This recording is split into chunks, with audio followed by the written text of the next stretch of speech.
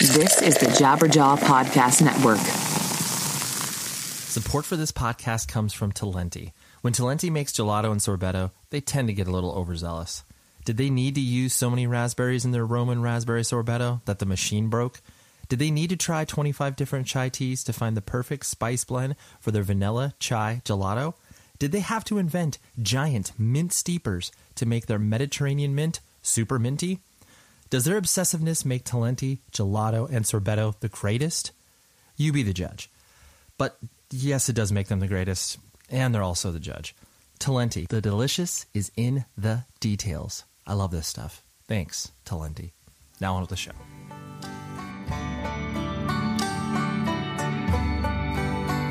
Hey, everybody, it's Ray, and you're listening to 100 Words or Less, the podcast. I'm your host, Ray Harkins. I said it's Ray, but I felt weird just saying. I like my full name. That'd be a shame if I didn't like my name, because then, yeah, I would just be cursing because I'm the third, and so I would be cursing my father for being like, yo, dude, why did you keep this naming rights going along? And I've done that for myself and my son, because now he's the fourth. Oh, man, what a tangled web. But that's not why you're here. You're not here to listen to the Harkins lineage. You are you are primarily interested in independent music and all the people that make up this weird world, weird subculture we've all ascribed our lives to. And the guest this week is Jonathan Howell. I have collected an entire band, and that band is Less Art. And this was a multi-year process, and I was maybe speaking to people who, when this band didn't even exist. But nonetheless, I have collected every single member of Less Art. And for those of you that are not familiar with Less Art, you need to get up to speed immediately. It's probably one of my favorite records of the year. It features one of my best friends, Mike Minnick, on vocals. He used to sing for Curl Up and Die. And then Riley from Thrice plays drums. Eddie from Thrice plays bass. And Ian from Kowloon, Walled City. And John, also from Kowloon, Walled City, plays in the band. And just a really good record. Strangled Light. Please get on it. Super, super good. But let's get some plugs and some mentions out of the way. And, well, not even out of the way. Just, I want to inform you. I want to make sure that you are informed and you are going through the world knowing these things. And first off, major shout out to the Orange County Register. It's the local paper of record here in Orange County, Southern California, and they named this show one of the top 20 podcasts from the area. And that's pretty great. Like, I saw my name in the newspaper, makes me more legitimate to my parents and other human beings that hit me up on Facebook being like, hey, man, I saw your picture in the newspaper. And I'm like, oh, yeah, that's people still read newspapers, you know. But regardless, it's just awesome to see the show get recognized amongst some of the largest in the podcast universe. So, and because this show is small peanuts compared to the audiences of, How Did This Get Made and Adam Carolla's show. It's just crazy stuff. But thank you very much, Orange County Register. I really, truly am humbled by that. And I also have to make mention of the guest last week, and the show last week exploded. There were so many of you that listened to it. So hopefully if you are along for this ride now and checking out this podcast, welcome back.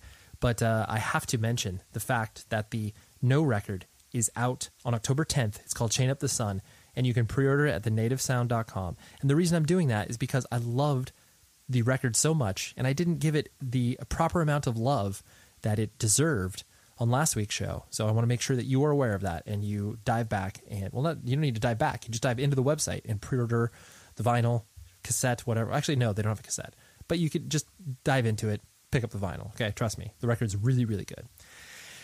And then what else do I have to tell you about? Oh, let's not forget some of the coolest stuff that's happening on the internet in regards to punk, hardcore, anything affiliated to that. It's No Echo. And I'm realizing as I'm doing this preamble about them is that I messed up and I did not send him my show last week, which is the only way that he would really know that a new episode's coming out, because, he's got a life. He doesn't need to pay attention to the singular release of my podcast. But I'll do that, Carlos. My bad.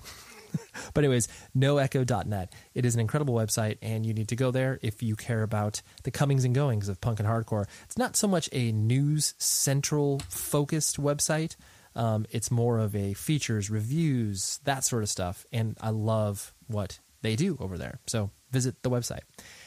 And then what else do I got? Nothing, right? Yeah, that's all.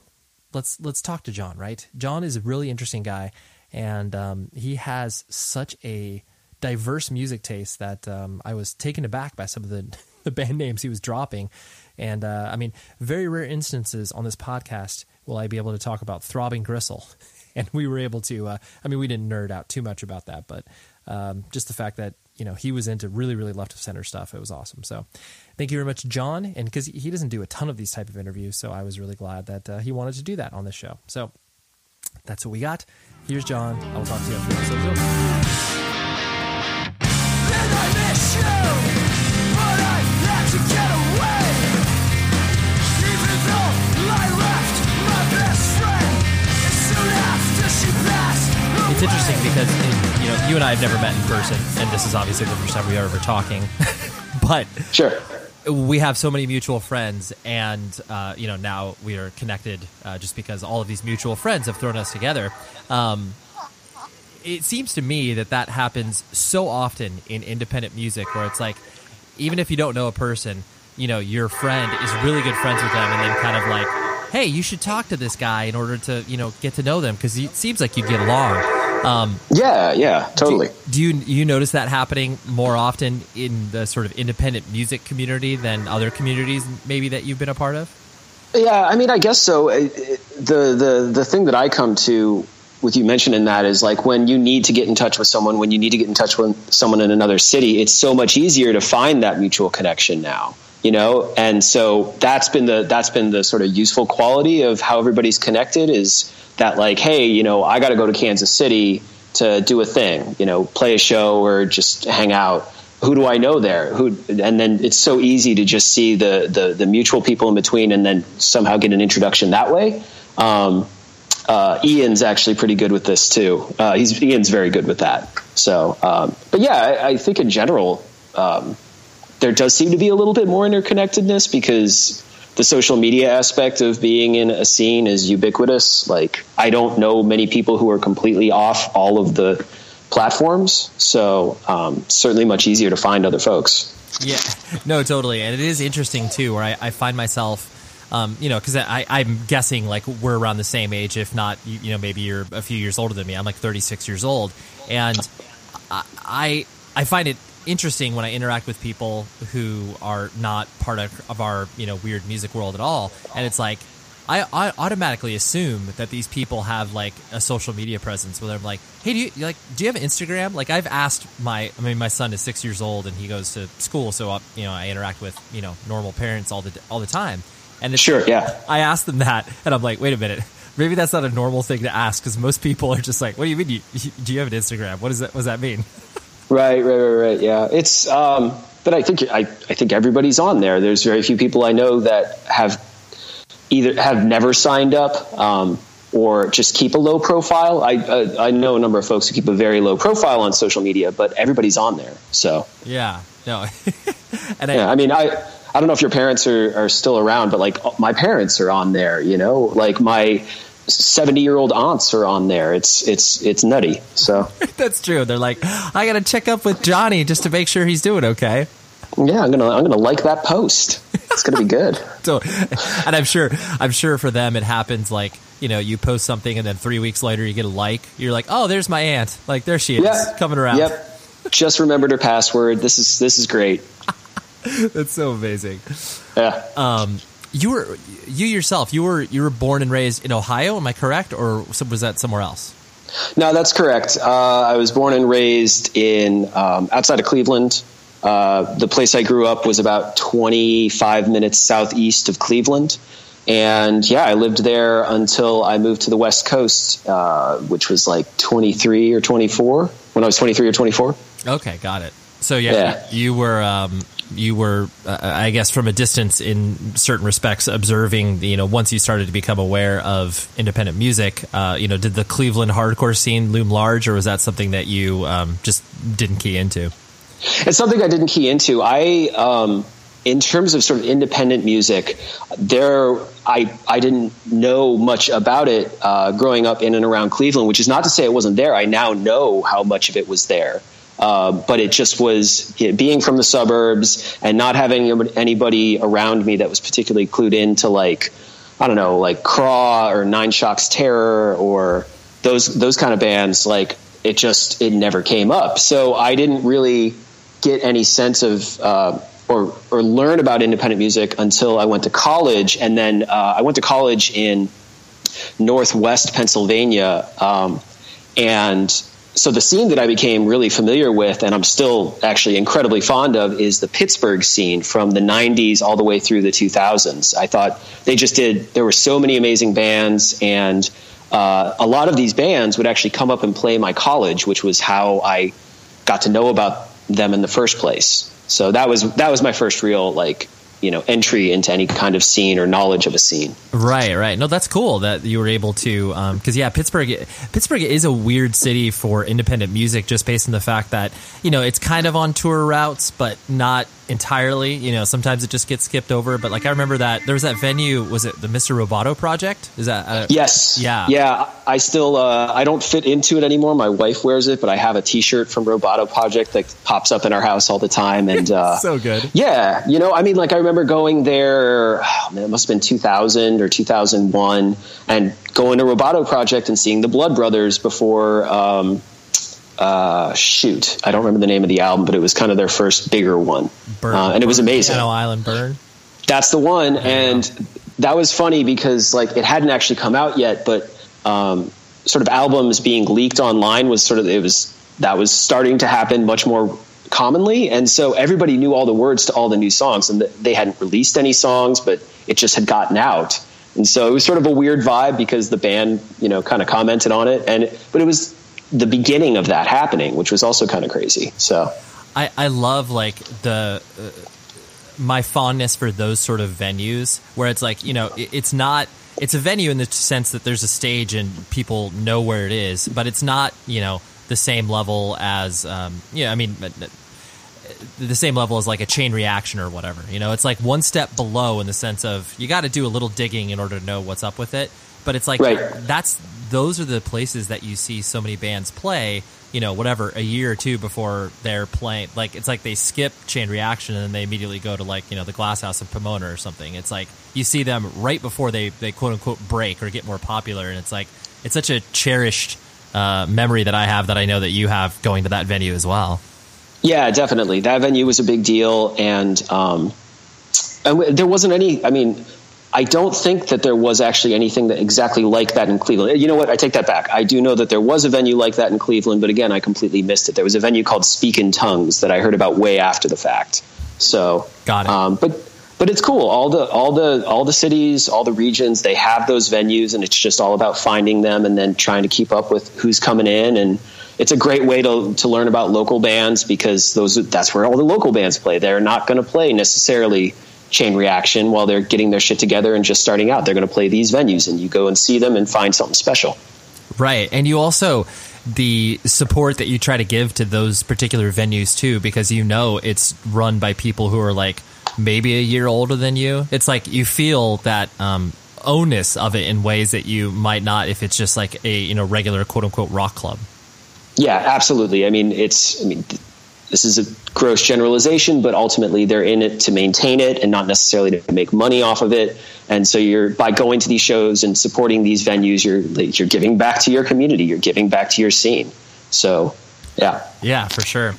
And so, focusing on your time in, the suburbs of Cleveland, what was your family structure like? Like mom and dad in the house, brothers and sisters? Sure, yeah.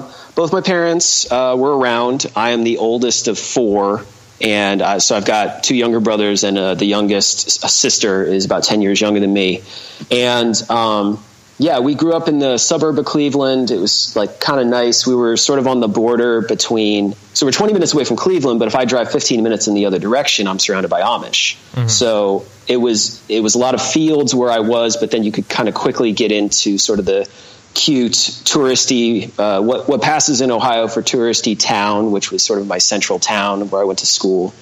And Yeah, it was just pretty chill. You know, we lived on a cul-de-sac and we left our bikes out in the yard and nobody locked their doors and all that. It's moving out to the West Coast. And when I was in college, you know, it was the same thing, sort of the small town that our college was in, same kind of vibe. So moving out to the West Coast was a little bit of a shock of like, no, nobody does that here. Right. Yeah. But yeah, it was just, I was surrounded, both sides of my family are fairly extensive. And they were all, for the most part, centralized in Northeast Ohio. I think the furthest away that anybody in my family lived was Pittsburgh. We all saw each other for events, you know, birthdays and all the holidays and stuff. So, yeah, it was really nice. It's really chill. It's a beautiful place. That's awesome. Yeah. And what did your parents do for a living? So my mom was a middle school teacher for, I want to say 38 years. So she was in it the whole time. My dad started out before I was born. He was a high school teacher. And right about the time I was born, or a little bit before, he actually decided to become involved in politics, not actually being a politician, like running for office, but like as a public servant. So when I grew up, he worked directly for the mayor of Cleveland at the time, who was this guy named George Voinovich. And so I have these sort of foggy memories of like crawling all over the Cleveland City Hall, which is this beautiful old building on the lake.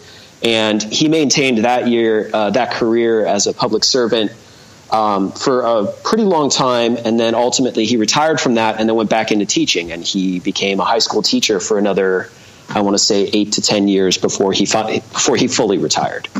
Got it. So that you definitely had this sort of, I guess, public servant-ish experience of people, you know, contributing to something that's larger than themselves. Definitely, yeah. I mean, because of all of those experiences, my family is not sort of militantly pro-union, but the teachers' union in particular was, you know, it's very good to the people that are in that union, and you can see kind of the power that they wield and the good that they do. So very pro-union out of that experience. And my dad was in a public union as well through his government work and in teachers' unions. So that was that sort of not camaraderie. What's the word I'm looking for? Anyway, that was an important thing that came out of it.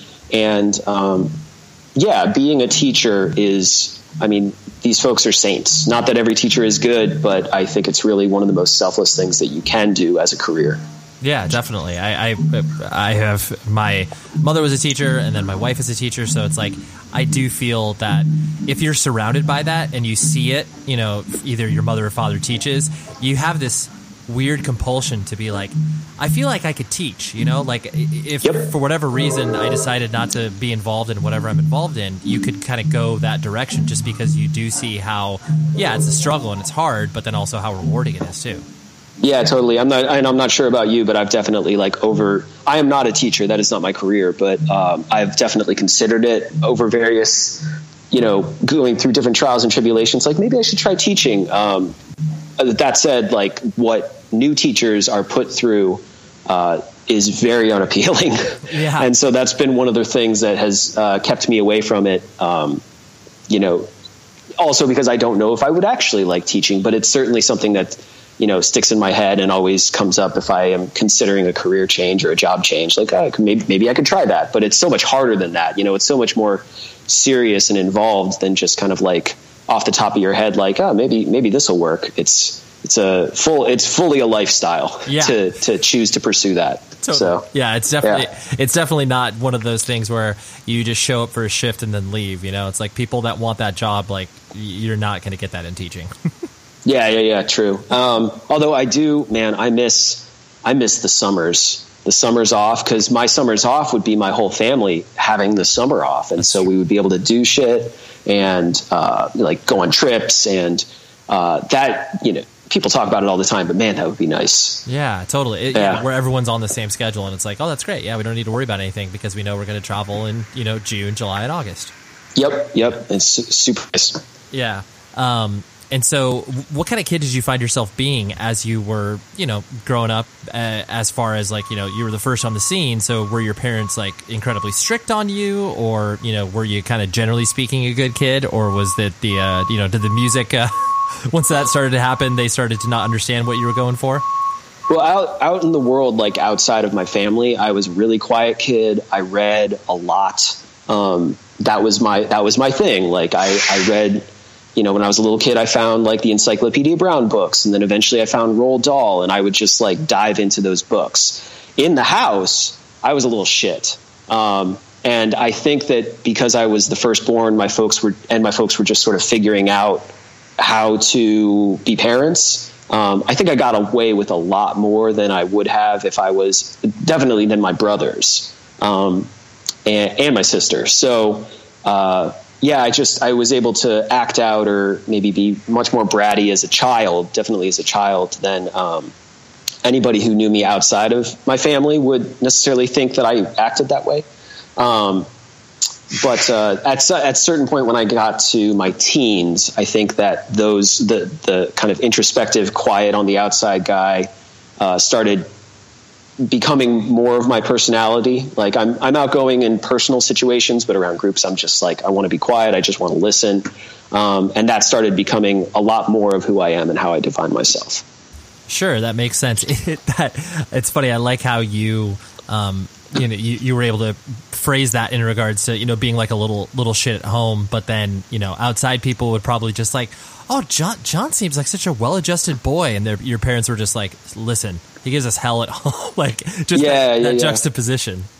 Yeah. And I was just always very like, I think this was a problem in school where if I didn't think what you were asking me to do was important, I wasn't going to do it. I wasn't going to fight you. I wasn't going to like sit there and yell at you, but I'm just like, no, I'm going to read and I'm not going to do that thing. So that was maybe the only way I ever acted out outside of the family, is that I would just kind of very hard-headedly say like, no, I'm going to go read my book. Yeah, so. I'm good. And to me, those were always the kids that were, yes, on one hand, difficult to deal with, but at the same time, you also knew that there was a lot going on in their heads. It was like you were just going to the beat of your own drummer, and you were learning stuff on your own, as opposed to some people where they thrive in a classroom, but then outside of the classroom they don't do any other research on anything. They're just like, oh yeah, whatever, I go to school and that's it. Yeah. I mean, my parents were also pretty adamant about us being involved in some kind of sports, so we were swimmers since forever. We tried playing, soccer and football and baseball. I played them all. I have all my jerseys somewhere, so there was that part of it too, but it's not like doing those sports, which I definitely enjoyed. It didn't make me more of a team player. It didn't make me open up anymore. I just enjoyed being active. I enjoyed playing those games, Yeah, sure. That makes sense. And so then you started to, from other interviews I looked at, it seems like you started to piece together kind of, what music was. Like, it was an important part where, I guess you were, you took piano lessons in your choir and stuff like that, correct? Yep. And that's correct. Yeah. And then you started to, get an exposure to, MTV and start to see all the music videos that were, so huge in the late 80s, early 90s. But what, like, it seems like, guitar was your first instrument of choice that you felt like you could go out on your own and, be obsessed with. What attracted you to guitar? I know it's like a basic question, but like, it seems like you had musical experience, but then you were like, no, but this is my thing. Here yeah. It is. I mean, I definitely just, cause when I was a little kid, I listened to like, fancy hip hop at the time, like Belle Biv DeVoe and that kind of thing. But there was like it really was MTV sort of made that appealing. It's like all these bands came on. It's like Def Leppard came on the screen or something, and the guitar players were like playing. And it's like, again, like you said, I had this musical background, but wasn't really loving the outlets that I had for it. But it's just something really stuck with me when it came to guitar, and it really stuck in my head. And the big thing that happened is that I had a couple friends growing up who actually started playing guitar. And that was when MTV had also started to make the switch and was showing, the early 90s grunge like Nirvana and Smashing Pumpkins and stuff like that. So I remember one of my friends as a kid who was an incredible musician at the time and is still, to my understanding, a great musician.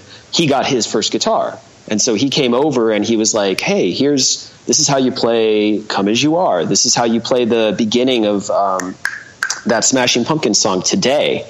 And all of a sudden it was like the stuff that I was seeing on the music that I loved, that I was getting through MTV, all of a sudden like, oh wait, I can play that. That's how that sounds. It was, it just immediately clicked for me in that way, that I could sort of emulate that music, emulate what I was seeing by learning guitar.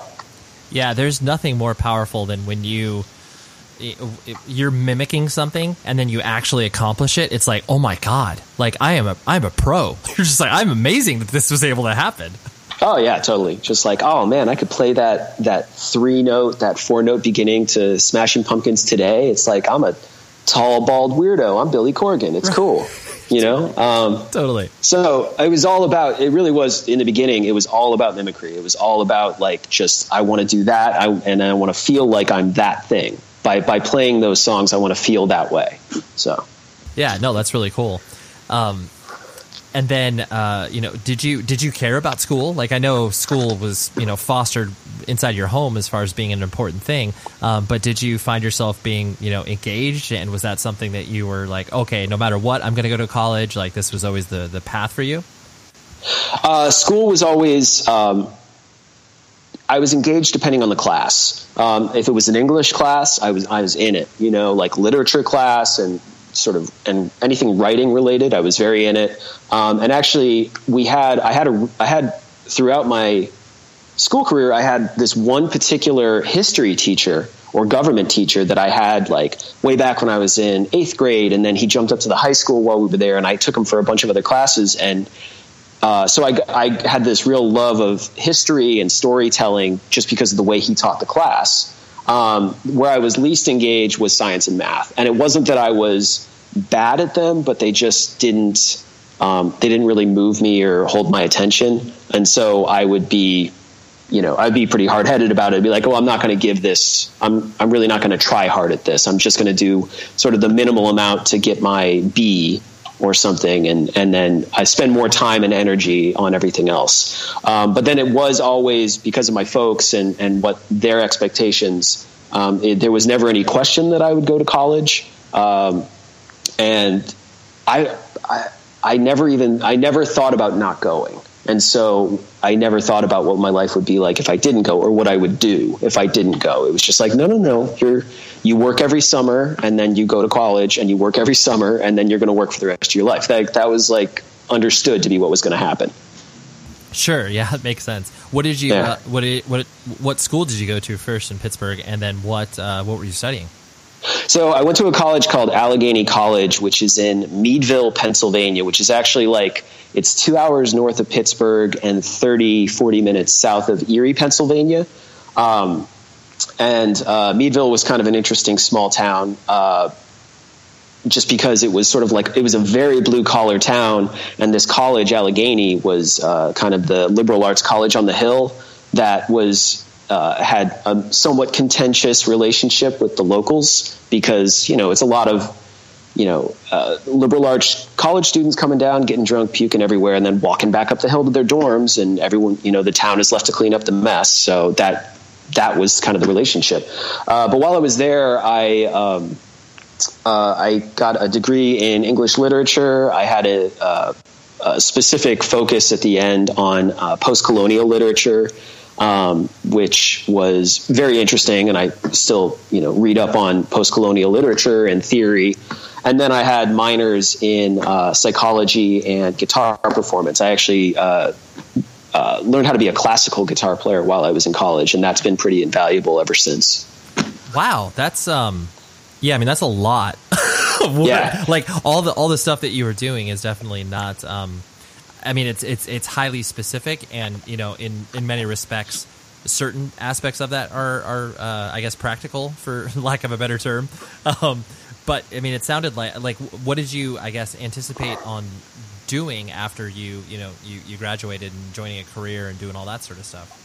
At the time, it was really there was some thought like, oh, maybe I'll teach. But really it was just that I wanted to study the thing that was meaningful to me. I wanted to learn to be good at the thing that I loved. And that's why I went. And so while I was going through it, I was always under kind of thinking in the back of my head, like, you're going to get a job doing something else. Like this does not immediately equate to a career. And I was fine with that. It's like whatever I ended up doing, I have this and it's important to me. And I don't know if you felt this way growing up. I'm not sure what your experience was going to college, but there was something that was definitely relayed to us that sure, you should go to college and you should definitely like major in something that's going to help your career. But there was also this kind of talisman quality to just having the degree.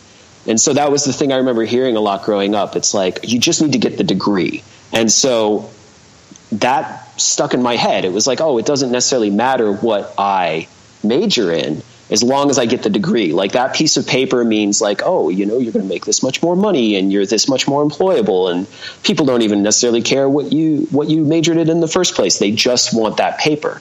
And so to some extent, that was a little bit of the driving force of going through all of that, like going through college. It's just like, once I have that paper, I'll be able to get a job somewhere else doing something else. And in college is when I first started getting into bands. And so that's when it became kind of clear to me that like, oh, no, I'm going to be in bands. I'm going to keep playing music and I'll have a day job and that'll support my ability to be a musician in every other part of my life.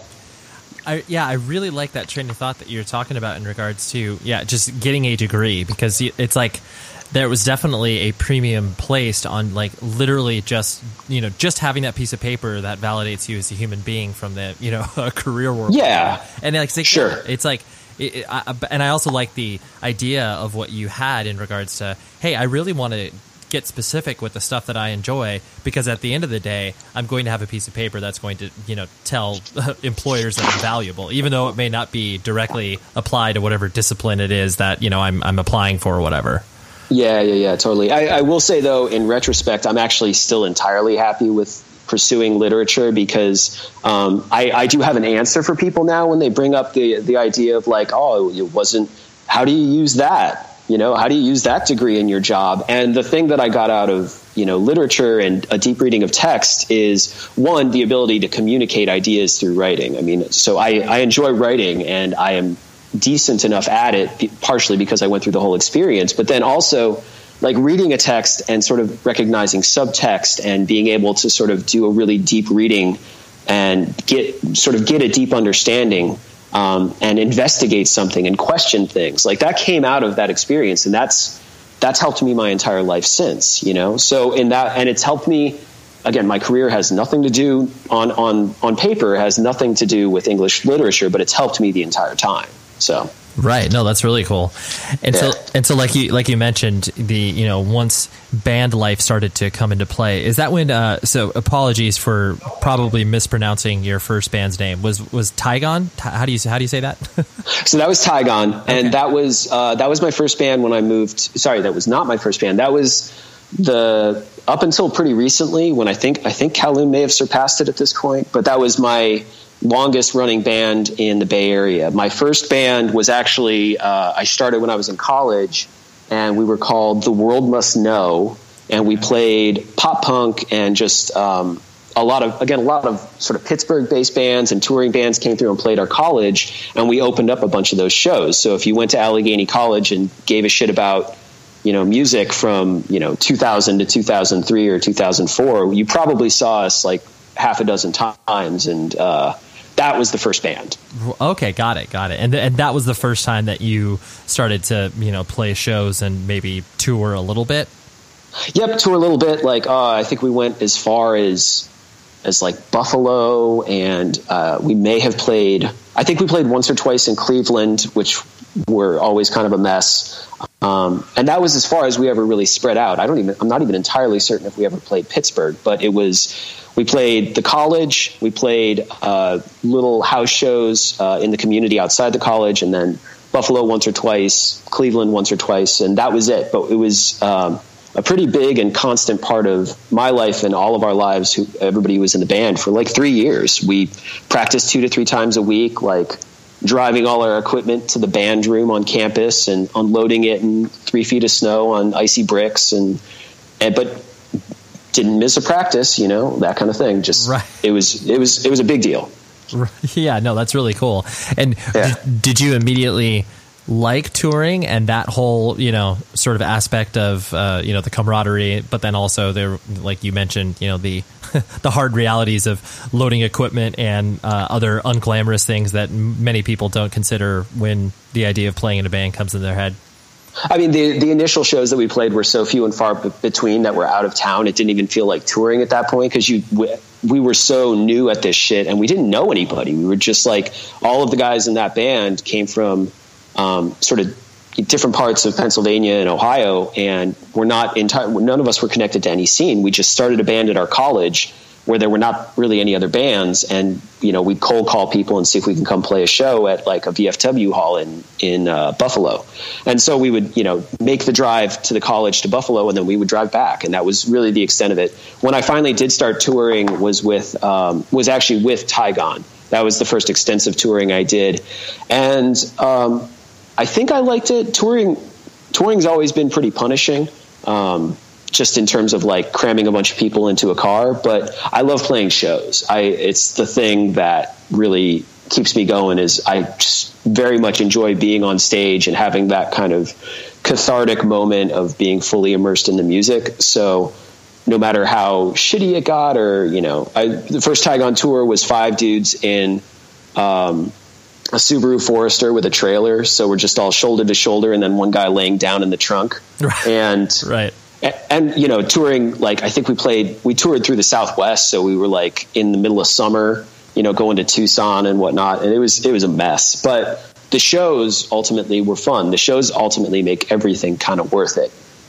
Yeah, absolutely. It's you can forget about the 8-hour drive it took you to play in front of 10 people because you're just like, hey, wow, there's people here and they're actually seem to like what we're doing. That's cool.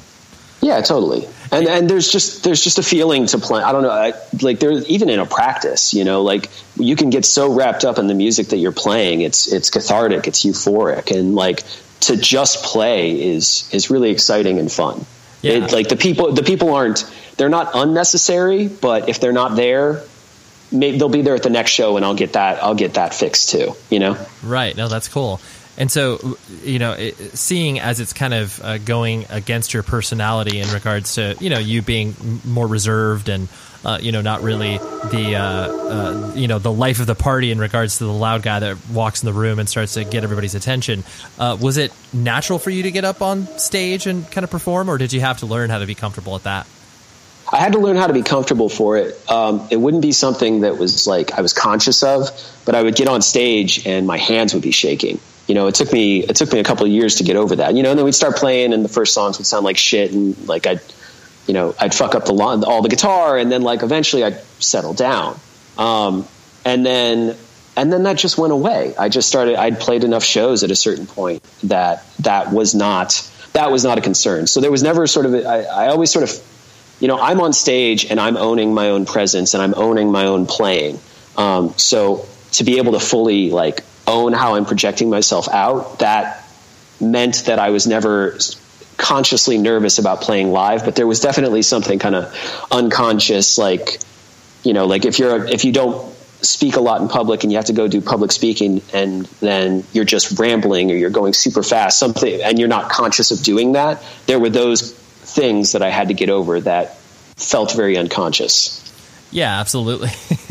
I mean, because I always find it interesting just because, so many people that are drawn to, independent subcultures have a tendency to be like, yeah, I'm fine, like being alone and like, I don't need anybody paying attention to what I'm doing. But then the idea of, actually expressing yourself artistically and then having people pay attention to it and then having to reckon with that, like, wait a minute, I didn't really do this thing to get attention, but now it's getting attention, and how does that sit in your head? It's like it's such an interesting dichotomy. Yeah, totally agree. It still feels a little weird, but I still feel like me, man. It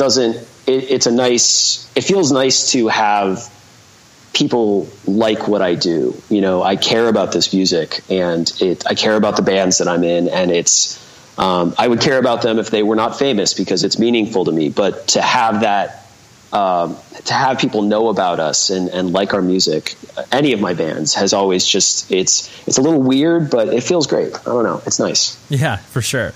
Yeah. And so then, I guess, in conjunction with you, moving out to the West Coast, like what prompted that? Was it a job? Was it just the idea that you wanted to change the scenery? Change of scenery. My partner and I at the time, we both, she was from Western New York. And so we kind of knew the region, and we were like, we should try somewhere else because, we could stay, we could move to Pittsburgh, we could move to Buffalo or Cleveland or whatever, but why don't we try something kind of drastic? And as it turns out, she had kind of a distant relative in San Francisco who could get her a job. And so we were like, there you go, let's go there. And that ended up being the reason that we came out here. Like, let's try a new place and let's try something, again, drastically different. And so, I worked a summer after college and saved up a bunch of money and then flew out here and eventually found a job because jobs were, and to some extent remain, pretty plentiful in the Bay Area, and got a band as quickly as I could. And that's been kind of it ever since. Got it. And so because Kowloon Walled City has been around for, like you said, was it like 11, 12 years? How long have you guys been going? So Kowloon's been around for, I want to say 11 years, 10, 11 years. I've only been part of the band for maybe 6 or 7 of those years now. Okay. Yeah, I was not on the first EP and the first album, but I was a fan of the band and had seen the band and knew Scott from him recording Tygon. So, he asked me to join when the previous guitar player decided to move. Got it. And so was that your first, I guess, band? Well, I mean, like you said, Tygon was around and recording and everything like that. And did you ever have a notion that you wanted to do music from like a full-time make money music business endeavor, or was the idea of just playing in bands like, well, just see how far it goes? It was see how far it goes, but it was coupled with the idea that there was no way anybody was going to pay me money to do this shit. I love weird music and I love dissonant music, and I don't want to, it's not to say that people wouldn't like that, but I was never going to write a pop song. It's just not necessarily in me, or it doesn't feel like it's in me. And so I was being in these bands, but it was always like, because it's fulfilling and meaningful to me, there was never any thought that it could make money, or I could do it full time. Because that's just not the music I was interested in, and the music I was interested in making. Right. Yeah. There was no easy path that you could see that would make sense for the music that you wanted to create being anything, viable, as far as like, oh yeah, people are going to want to hear this really weird, heavy stuff that I want to, like you said, this dissonant, heavy stuff that you want to create. Sure. And I didn't know anybody doing that. Like, everybody I knew was a punk and was like playing house shows or had a day job working in San Francisco in a company looking at Excel all day, and then, playing weird rock music in small clubs at night. That was everybody. I didn't know one person who actually had a career making music outside of people who were like session musicians or classical musicians or like touring jazz musicians. But that felt like such another world that it didn't count. Mm-hmm. Yeah, because I definitely think there's a certain mentality that started to shift. I think, once, I would say early 2000s is when you started to see, in my opinion, a shift in independent music where, you're 10 plus years removed from, bands like Green Day and Rancid and all the, the punk wave that exploded. And then all of a sudden bands were able to form with the idea of like, oh yes, we want to do this as a living. Whereas, like, most bands that existed from, 97 to whatever, 2002, 2003, there wasn't really a path that you could see, even if you were doing something that was, more poppy in the independent music genre. It was still kind of like, it seems like a far-fetched idea. Yeah, and to be fair, the poppiness is a bit of a misnomer on my part. Like, clearly there's heavy musicians. I mean, I'm in the Bay Area, which is the home of thrash, and like You can be that band, but again, I was never doing any of the kind of music that I saw actually getting popular enough to support someone outside of another job. Yeah. And I didn't know any of these people who actually had made that transition. So it just, and that was fine, because it's not everybody could be those people, and it's fine that they exist, and I'm happy they're able to support themselves and support their families. It's really cool that there are people who can have that lifestyle, but that has not been me, and that's okay. Right, exactly. And plus, yeah. I've always been a really, my personal opinion on this is that when people are attached, are more tethered to real life, because, you know, touring and the touring lifestyle, as you well know, I mean, like, it's a suspended state of animation. You're just like, you know, you're like a pinball being thrown around, being like, all right, different city each night. And, you know, you're not really, you're experiencing things, but you're not experiencing the sort of real life that most people derive their meaning and experiences from. And so I do believe that there's a real value in, you know, being creative, but not being swallowed up by the, all right, we got to write a new record because it's been 18 months or whatever, you know, like we got to put out another record in order to, you know, start another cycle or whatever.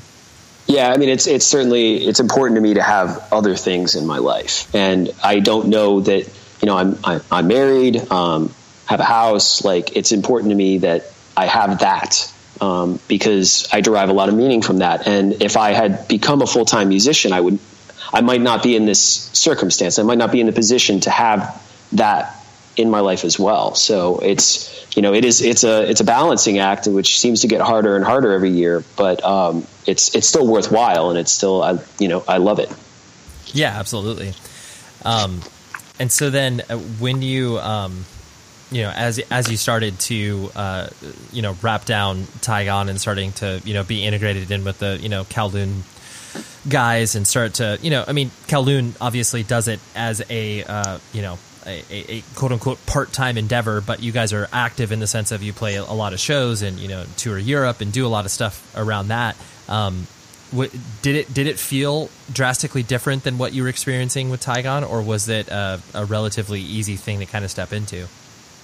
It didn't feel different in that, you know, the sort of cadence of playing shows was, I would say at the time when I joined Kowloon, it felt close, you know, like Taigon tried to play a lot. We tried to tour. And so the actual amount of playing shows that Kowloon did and the amount of touring that we did, that didn't feel too dissimilar. What was different was, you know, being a member of Kowloon, I had to learn all the old stuff. So there was, you know, learning material that I didn't write, which that was really the first time in my life that I'd ever had to do that, which was a little odd. And then there was just the actual feedback of playing live, which was, you know, like Taigon, I love that band. I love the music we put out. I think it holds up if you like weird shit. But that's not to say that, you know, you could pack like a venue like Kowloon is sometimes able to do. And so going and playing in Kowloon it's such a different beast. Like there was such more of an immediacy to the music live that you could feel like coming back to you from the audience. And so that was definitely strange. And then the writing dynamic in Kowloon is so much different than it was in Taigon. That took a lot of getting used to as well. Sure. And then the fact that, you know, Kowloon has worked with, you know, a lot of, you know, interesting people as far as either collaborators or people putting out your records and stuff like that. And then, you know, being a name that is recognized within independent music. Was that something that, you know, I guess you kind of had to get adjusted to as well, as far as, you know, people being like, oh, hey, you're John from Kowloon or whatever. Was that ever something you needed to grapple with, or was that, again, an easy transition? It was an easy transition. I mean, and it's not like that doesn't come up that much, you know, like I remember I was in Guitar Center once and dude was like, oh, you're in Kowloon, here's some free picks. Like that was nice, but that's oftentimes the extent of it. Like I don't get recognized locally or otherwise. If I mention that I'm in Kowloon, maybe you get like oh yeah, you know, and that's fine. But that said, I know for a fact that we can go to almost any town in this country, and now after the Europe experience, maybe in Europe, and you know, 40 to 100 people will come out and they'll be stoked. And it was really cool to see that. Like I do derive a bit of sort of confidence from the fact that is the case, and it's cool. Yeah, no, that is really cool. And you're kind of what you've been, you know, hinting around at, well, not hinting around, but discussing where your music taste seems to be, you've approached it from a very different standpoint than I think a lot of other people that, kind of get introduced to, bands. They start their journey with being like, oh yeah, I got into, Blink-182 or Green Day. And then, you start to get a more varied taste of music. Your taste seems to be very reminiscent of like what a total nerd record store dude like gets into. And the reason why I mentioned that is because I myself am a nerd record store guy, so I can maybe smell my own. But hell yeah. your taste is very interesting, and I'm not looking for you to be like, oh yes, I agree with you, Ray, my taste is very interesting, but it's just not it's not very conventional, because like the stuff that you mentioned in either previous interviews or as far as like influences are concerned, most people don't. And so I don't know, like what kind of attracts you to the, not only the left of center stuff, but like the left of center, if that makes sense. Totally. Yeah. I mean, the big thing that happened that was like my formative moment is I was in college, and there was a guy who was in my year at college who was, he worked at the college radio station, and this was the guy that was responsible for bringing in all of the cool touring bands. I think he was a booking agent back in Pittsburgh. And so I was freshman year, and I show up at our coffee shop, and there's a show with this band called Unwed Sailor. And I don't know if you remember them at all, but you remember them? Unbelievable band. I saw them once. They played. They played a few times here in Southern California, but I only saw them once, and it was they're such a good band. Such a fucking fantastic band. And I walked into it with no idea what I was getting into, and it was incredible. And so that experience really moved me. But while the show was going on, and I haven't exactly confirmed this, so I think this part of the story is a little wonky, but they brought up the Casket Lottery, the band, the Casket Lottery. Hell yeah. And yeah. And I what I can't remember is if what they said was that the drummer they were playing with right then at that moment was actually Junior from the Casket Lottery. But the name stuck in my head, and so I went back and I went to, MySpace, and Casket Lottery had just put out this album called Survivals for Cowards. And that was it for me, man. Like, that was like, at that point, I was like, this is the best music that I have ever heard. This is so incredibly immediate and emotionally compelling music. I don't give a shit about anything else I listened to beforehand. And I'm going to pursue this. And so, that's not to say that the Casket Lottery were particularly dissonant or particularly weird, but because there was a beautiful melodicism, particularly to those early albums. But that was my jump off point. And from there, it was like, I just realized that, if you start with the Casket Lottery, what appealed to me branching out was less the melodic stuff and more the weird stuff. And so that's why I pursued the weirder stuff. In a lot of instances. Nice. That's cool. I like the Casket Lottery, kind of entry point, because I do think that is such an interesting band, because they did have those catchy hooks, but it's like nothing about the music that was behind the catchier vocal parts were simple at all. I mean, basically it was, obviously like Coalesce, but a poppier version of it. And it was just like, wait, you're doing like 7/16 time behind a spot. It's like none of that made sense. Totally. And that is the other thing though, talk about getting into weird heavy music. Casket Lottery got me into Coalesce, and Coalesce, of all of those bands back during that time, and I know actually at that point they had already sort of started their hiatus, but man, Coalesce is the band that has stuck with me more than any of those sort of metalcore heavy bands, whatever. Like, I had my botch moment. I still love that Dillinger album, and I think that they're a great band, but like, Coalesce is the one that I actually return to those records and still listen to those. So that was also pretty key. Yeah. I also love how you can, you see the through lines that many of these people have when they create music, and then they splinter off and form different bands and stuff. You can kind of see, it's like, oh yeah, I see why Casket Lottery sounds like this, because clearly Coalesce came before them and they learned how to do that, and then they just took it off in a little different direction. It's it's so cool to put those together. Yeah, totally. And now, like, the Casket Lottery also, this is more on the melodic side, but Casket Lottery got me into Small Brown Bike. And now there's that new band that's like half of Small Brown Bike and the lead singer from the Casket Lottery. And I haven't listened to them yet, but I bet it's rad. I'm stoked to check it out and to be able to sort of follow the trajectory of those musicians, like you're saying, over the course of that. This has been like 15, 17 years now that I've been paying attention to those guys. It rules. Music rules, man. No, totally. And I find it so, and I'm sure you've met people like this where, music's an important part of many people's lives, but I find it so strange when you meet a person who music isn't even like on their radar. It's like, it's something that is so, I wouldn't even call it background noise. It's like, oh yeah, music's all right. It's just like, what do you like? Have you tried? It's like, yeah. Yeah, I'm sure it's just like, I don't get it. Yeah, I don't get it. It's just like people who, I equate it to like people who like are very particular about food. They're like, oh, I don't eat fish. It's like, oh, you don't like fish? No, I just don't eat it. I have no interest in it. And like people who feel that way about music, it's like, yeah, we'll talk about something else, I'm sure. Don't talk to me about like sports or anything, because I'm sure I'm that way for sports, like you're that way for music. But like it feels like, the thing that I reach for when I meet new people, that sort of thing to connect on is like kind of what do you listen to, and to have that just be a blank is challenging. Totally.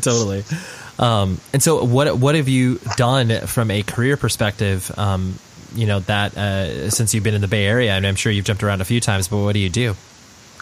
I started out and I learned how to be pretty adept with the Excel program. Of course. And for a long time, and I've talked to Ian about this because Ian, he moved out to the Bay Area. Ian from Kowloon, he moved out to the Bay Area in the early 90s. And there was a while there where if you could just grind with Excel, you could get a job and you can get paid pretty decent. And that was really nice. And so for the first maybe 6 years that I lived in the Bay Area, I was working for one particular company, and I was, churning out reports, and I had healthcare. And oh, sorry, there's folks coming in. Give me 1 sec. No worries. Yeah, I've been averaging 5 hours. I feel like I'm back in. Yeah. So yeah, just like kind of grinding out Excel, grinding out reports. And I made a little bit of a turn, and worked for ad agencies for a minute. That was a bad idea. And so I no longer work for ad agencies. And now I work for, companies that are retailers that have large online presence. And I work on their websites and tell stakeholders within the organizations how things are going, or, make changes to the websites and test whether or not they're effective at doing X, Y, or Z. So, but it's all still based on being able to move numbers around with Excel and kind of look into data and be able to tell a story about like, oh, this happened, and I could tell you that this happened because you did this 2 months ago. And so that's been what I do. Nice. I wish I could just say like, oh, I'm an analyst, but yeah. It's more than that. It feels like more than that when really it's not, Yeah, totally. It's just like, I look at data, man. I don't know. Yeah. You look at data in a different way than most other people. Sure. And, I would highly recommend, again, anybody who's in that position where they're like in college and they have an English degree and shit like that, and they're not going to be a teacher and they're not going to be a professor. Don't be afraid of numbers, man. Like you're going to need that shit. And that's, if I didn't sort of force myself into that particular career, I think eventually I could have like just been a barista, and that would have been cool. I probably would have been a lifeguard again, because I was a lifeguard as a kid for like 10 years, Nice. And that would have been fine. So yeah. Sure. You're CPR certified, man. You can hop back in whenever you want. Oh yeah. It's always there for me. My dad likes to tell me if this shit doesn't work out, I can sit on a beach and watch the waves. Right. And be a saver of lives. Yes. Yeah. That's fun. Well, the last thing I want to hit on was the, in a similar fashion to the way that you have kind of, approached getting into music and diving further into, more weird and obscure genres and offshoots of bands, since you did come from a very sort of classically trained background in regards to your instrument, I'm sure that has given you kind of a different starting off point than a lot of other people that, you know, you've maybe played in bands with, where, you know, you have these chops that get developed because you literally went to school for them. So, you know, how does that manifest itself in how you, you know, create music and how you think about it? A lot of it has to do with technique, but I don't mean technique in like this kind of shreddy way.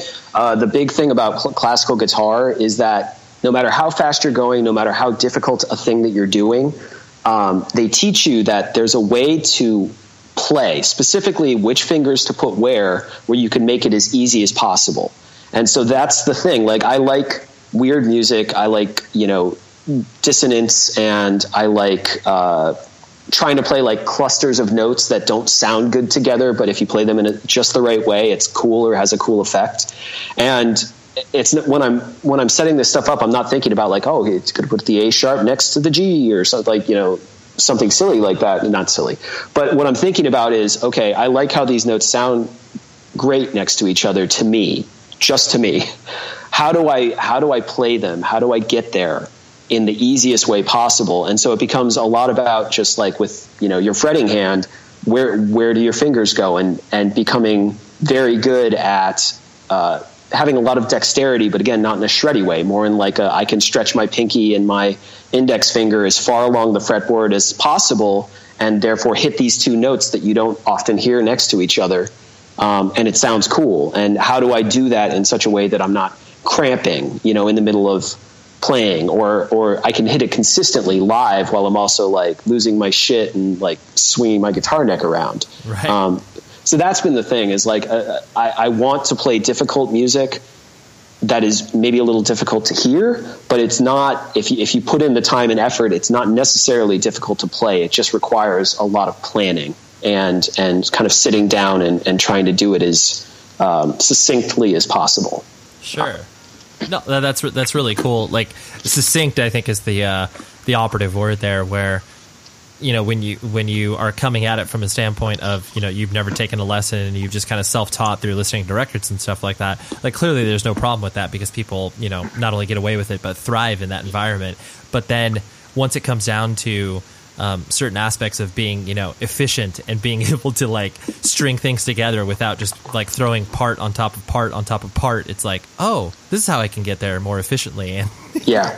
And actually, that is the word I was searching for, efficiency. That is, when I was taking classical, that's what they pounded into your head, is like, you have to be efficient with your movements. And if you are, then you could do some cool shit that, you know, you have many fewer limitations to just replicating whatever's in your head, because you will not have those sort of physical limitations you won't have those physical limitations. Yeah, no, that's really, really cool. Yeah. Well, dude, thank you for hanging out, man. This has been fun. I felt, very, very easy breezy on this conversation. It was perfect. I loved it. Totally, man. This was fun. Thank you so much. Oh, yeah, that was that. And that was John. Thanks, John. Thanks for hanging out. I appreciate that fun, insightful, delightful conversation. And who do I got on the show next week? Who do I got on tap? It's a heavy hitter. This one was a lot of fun. And Mike Herrera from MXPX. You know, the band that you probably got into maybe when you were in junior high school or something like that. Yeah, well, Mike also does an awesome podcast called The Mike Herrera Hour. And MXPX is not only still doing it, but incredibly vital. And it's just fun stuff. And I wanted Mike on the show. So we did that. And we really got deep into some stuff. So you'll have to wait for that. And then what do I got? No, that's all I want to tell you. So next week, right? Tune in Wednesday. Tune in, like you're turning it into a radio. Anyways, I digress. But until then, please be safe, everybody. You've been listening to the Jabberjaw Podcast Network, jabberjawmedia.com. Shh.